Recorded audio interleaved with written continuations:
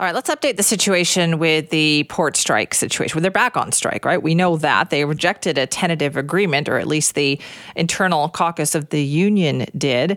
So we thought this was over, back on the picket lines as of yesterday afternoon. Now, the Maritime Employers Association has expressed regret over the rejection. They said they believe it included significant wage and benefit hikes. We know the federal government has said they're not happy with the rejection. They're disappointed over the agreement falling apart. And this has been a huge impact on the province right across the country. Greater Vancouver Board of Trade has estimated that there's been more than $9 billion of trade that has been disrupted since the strike started. Let's talk a little bit more about those disruptions and what this has done. So John Corey joins us now, president of Freight Management Association of Canada. John, thanks for being here. It's my pleasure, Simi. Thanks for having me. John, can you give us an idea, the stopping, the starting, the stopping again? What has this done to freight in this country? It has completely disrupted the supply chain. Even before the strike happened on January 1st, their shippers were looking for alternatives just because there was a threat of a strike. So we had disruption even before, weeks before the actual strike. When the strike actually happened, boxes, containers stopped moving in and out of Vancouver. That had a ripple effect across the supply chain, right across the country.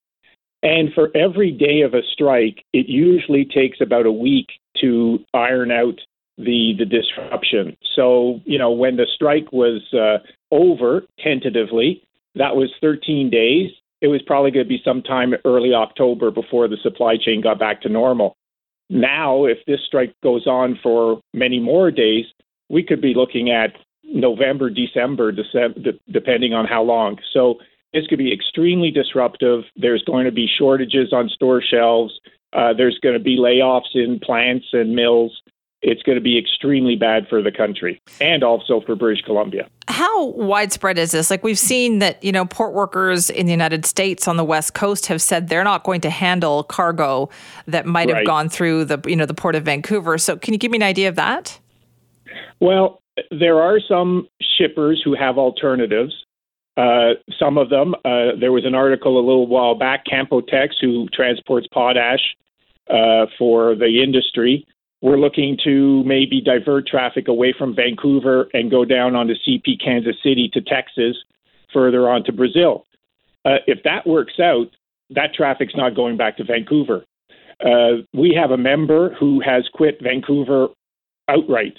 They don't go in or out of there anymore because of disruptions. And this was already in the books, obviously, before the strike happened. But this is just sort of shows that they made the right choice, and they're going to ship exclusively in and out of Montreal and Halifax. So anyone who can find an alternative will find an alternative. Unfortunately, the West Coast of the U.S., I understand the union solidarity, they're not going to handle that traffic. But people who can find alternatives will, and people who can't find alternatives, business is going to suffer, which means layoffs, shutdown of mills. It's not going to be pretty. What do you think is going to happen here? Well, I was hopeful when the strike was over, but when I heard the news last night, I was shocked but not surprised. The union didn't really get what they wanted. They wanted 17% over 2 years or 18%. The contract or the offer was 17 over 4 years. There's still the question about expanding the maintenance work for the union. There's also the automation issue. So at this point, I think the only option the government has is to legislate them back to work. And if there was ever a reason to automate going forward, this strike is a reason for the employer to start looking, because obviously the workforce is volatile and can't be relied on. And this looks bad here at home. It looks worse internationally. Canada looks like, first of all, we've had many disruptions over COVID and now this strike. And for it to go, to end and then to be back on, it looks doubly bad internationally. People are just going to stop coming to Canada and start, shipping to other places or getting their product from other suppliers. But John, haven't these problems happened everywhere else? So like what these workers are talking about are things that workers have talked about in other ports too.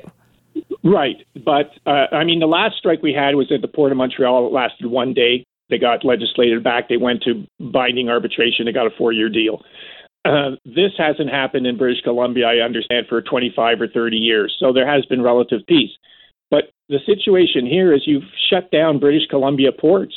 25% of all Canadian exports go through BC. And this is 7,000 or 8,000 people literally holding the country hostage. And I cannot imagine too many other countries allowing that to happen.